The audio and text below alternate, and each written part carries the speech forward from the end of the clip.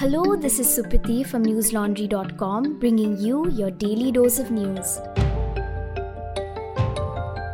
Today is Monday, the 5th of July.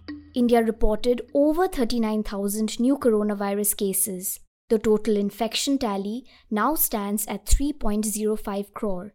Meanwhile, 723 new deaths were recorded in the last 24 hours, taking the fatality count to 4.02 lakh. According to the data released by the Union Health Ministry, over 6.77 crore doses have been administered across the country in just under 2 weeks since India returned to centralized procurement and distribution of COVID-19 vaccines. This is almost a fifth of all doses given since vaccinations began on January 16th.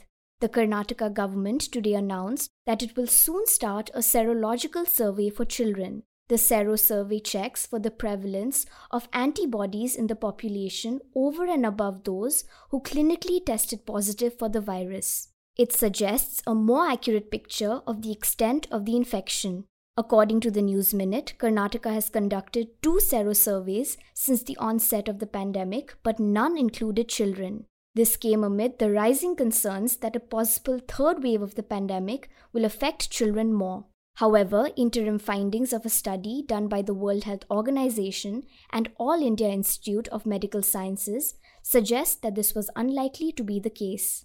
In another announcement, the Karnataka government on Sunday allowed places of worship, including temples, mosques, churches, gurudwaras, and other religious places, to open only for prayers. The Bihar government today announced that universities, colleges, technical educational institutions, government training institutes, and schools in the state will be allowed to open with 50% attendance. Meanwhile, the Uttarakhand government has extended the curfew in the state by another week till July 13th.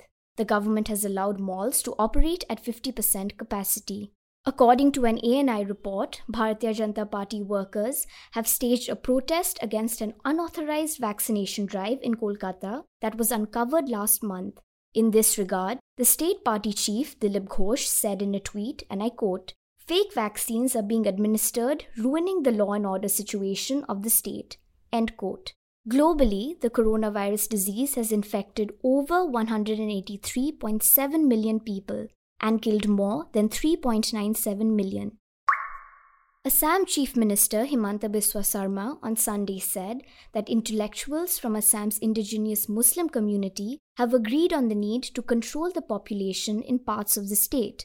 According to NDTV, this came after Sarma held a meeting with 150 intellectuals and academicians to discuss his government's two-child policy and the development of minority communities. The Assam government had last month proposed a two-child policy to avail benefits under certain government welfare schemes. The Chief Minister also said, and I quote, "If Assam wants to become one of the top 5 states in India, then we have to manage our population explosion." End quote. He also announced that 8 subgroups with representatives from the indigenous Muslim community will be formed to discuss health, education, skill development, cultural identity, financial inclusion, and the empowerment of women. They will submit their recommendations on these issues within 3 months. While addressing an event organized by the Muslim Rashtriya Manch, a unit of the RSS, on Sunday, RSS Chief Mohan Bhagwat made a strong pitch for religious harmony. He said, and I quote, "There can't be a dominance of Hindus or Muslims. There can only be a dominance of Indians. If a Hindu says that no Muslim should live here, then that person is not Hindu." End quote. However, according to the Times of India, Bhagwat also asserted that the cow was a holy animal for Hindus, but those involved in lynchings were going against Hindutva and the law should take its own course against them without any partiality. The RSS chief also spoke about the unity of Hindus and Muslims in the country. He added, and I quote, "Hindu-Muslim unity is misleading as they are not different but one. The DNA of all Indians is the same, irrespective of religion." End quote. Speaking of religion, on June 29th, the Pew Research Center published its largest study outside the United States, which surveyed 29,999 Indians on religion in India, tolerance and segregation. The study, which was conducted over 3 years, noted that Indians generally see the country as a society where followers of many religions can live and practice freely. The study had other findings as well. For example, stopping religious intermarriage is a high priority for both Hindus and Muslims in India. But it was the religious tolerance angle that found wide interpretation in the media. You can read Siddharth Singh's report on how Zee News in particular used the survey's conclusions on religious tolerance as proof of purported liberal hypocrisy. The report is titled, "India is Heaven for Muslims. Why Zee News' coverage of the Pew survey is disingenuous." While you're on our website, newslaundry.com, you can also check out our latest NL Sena project called Plunder of the Aravalis. The aim of the project is to dig deeper into this gross instance of environmental exploitation. Governments and private players have treated this priceless natural resource only as a piece of real estate to be exploited. And through the project, we want to find out who exactly is responsible and hold them accountable. So do consider contributing to the project. It is independent, investigative journalism like ours that is supported by our readers that sets us apart from your typical legacy news organization. We pursue stories that matter despite the time and resources they demand, because these are the stories that get lost in the unrelenting news cycle. So take a moment and think about the news that you consume. Wouldn't you rather pay for what's important and play a part in making that important story be heard? Or are you comfortable augmenting your mind with mediocrity? This is the choice you make today. Remember, when the public pays, the public is served. Yesterday, protesting farmers announced that they will stage demonstrations every day outside the parliament against the 3 new farm laws during the monsoon session. The session is likely to begin on July 19th and end on August 13th.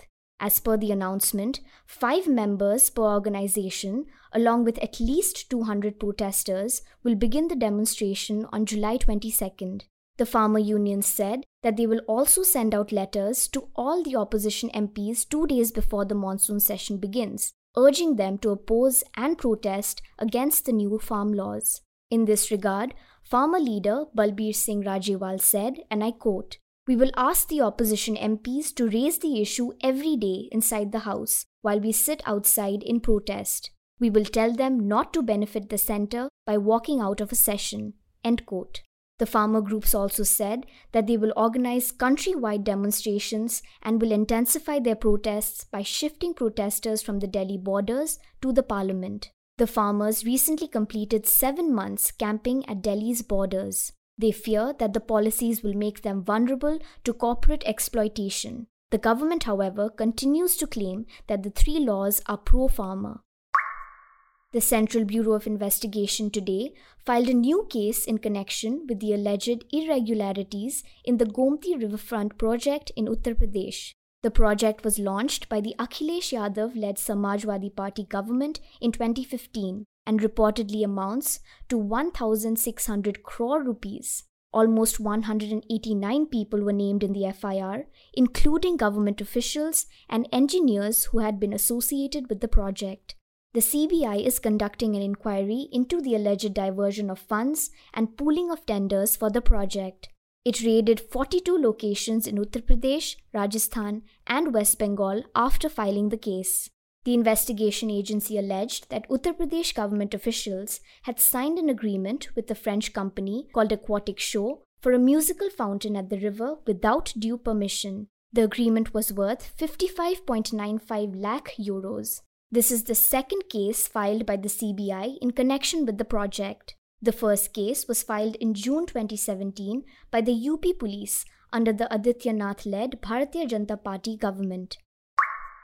The Supreme Court today issued a notice to the centre while expressing shock at the fact that the police was still filing cases under Section 66A of the Information Technology Act, which was scrapped in 2015. The Apex Court also directed the centre to file a counter-affidavit in the case. The court will hear the matter after 2 weeks. This came after a bench headed by Justice R.F. Nariman was hearing a petition filed by the People's Union for Civil Liberties. The petition had sought that the police be advised against filing cases under the scrapped section. Citing the information available on the Zombie Tracker website, which was developed by a team of independent researchers, the petitioners mentioned that as on March 10, 2021, a total of 745 cases are still pending and active before the district courts in 11 states, wherein accused persons are being prosecuted for offences under Section 66A of the IT Act. Meanwhile, the police had filed 1,307 new cases under the section since 2015. Tribal rights activist Stan Swamy died today at the age of 84. He was undergoing treatment at the Holy Family Hospital in Mumbai after his health condition deteriorated in May. He suffered from Parkinson's disease and was put on ventilator support yesterday. Members of the civil society on Sunday had urged the Chief Justice of the Bombay High Court to intervene. They demanded his immediate bail. Swamy had been in jail for 9 months in connection with the Bhima Koregaon case. He was charged under various sections of the Indian Penal Code and terror-related offences of the UAPA. Swamy had tested positive for COVID-19 and was shifted out of the Taloja Central Prison to a private hospital over a month ago. In May, Swamy had told a division bench led by Justice S.J. Kathawala that his health had progressively deteriorated in the 8 months he had spent at Taloja prison. He said, and I quote, "8 months ago, I would eat by myself, do some writing, walk myself, but all these are disappearing one after another. So Taloja jail has brought me to a situation where I can neither write nor go for a walk by myself. Someone has to feed me. My deterioration is more powerful than the small tablets that they give." End quote. Former Maharashtra Home Minister Anil Deshmukh moved the Supreme Court on Sunday, asking for protection from coercive action in a money laundering case. Deshmukh was summoned for questioning by the ED thrice, but he reportedly failed to appear every time. Meanwhile, he said that he would submit all the information and documents sought by the agency only after it gives him a copy of the enforcement case information report. He had also offered to answer questions through video conferencing. On June 25th, the ED had raided Deshmukh's home in Nagpur in relation to the case. Former Mumbai Police Commissioner Parambir Singh had accused Deshmukh of extorting money from bars, restaurants and hookah parlours in Mumbai. Tajikistan's National Security Committee today announced that 1,037 members of the Afghan security forces fled across the border into Tajikistan as the Taliban continued to advance in northern Afghanistan. Several hundred Afghan troops had already crossed into Tajikistan after the Taliban opened attacks in early May. Meanwhile, the militia now controls roughly a third of all 421 districts and district centers in Afghanistan. According to Al Jazeera's report, Taliban successes have been attributed to the poor morale of troops who are mostly outnumbered and lack supplies. This came 2 days after US and NATO forces vacated their main Bagram air base near Kabul. They were leading operations from the base for the last 20 years against the Taliban and its Al-Qaeda allies. That's all the news we have for you today. Stay safe and hold on during these trying times. See you tomorrow. All the News Laundry podcasts are available on Stitcher, iTunes, and any other podcast platform. Please subscribe to News Laundry. Help us keep news independent. To catch all our podcasts on news, pop culture, current affairs, and sport, visit newslaundry.com. Follow us on Facebook, Twitter, and Instagram, and subscribe to our YouTube channel.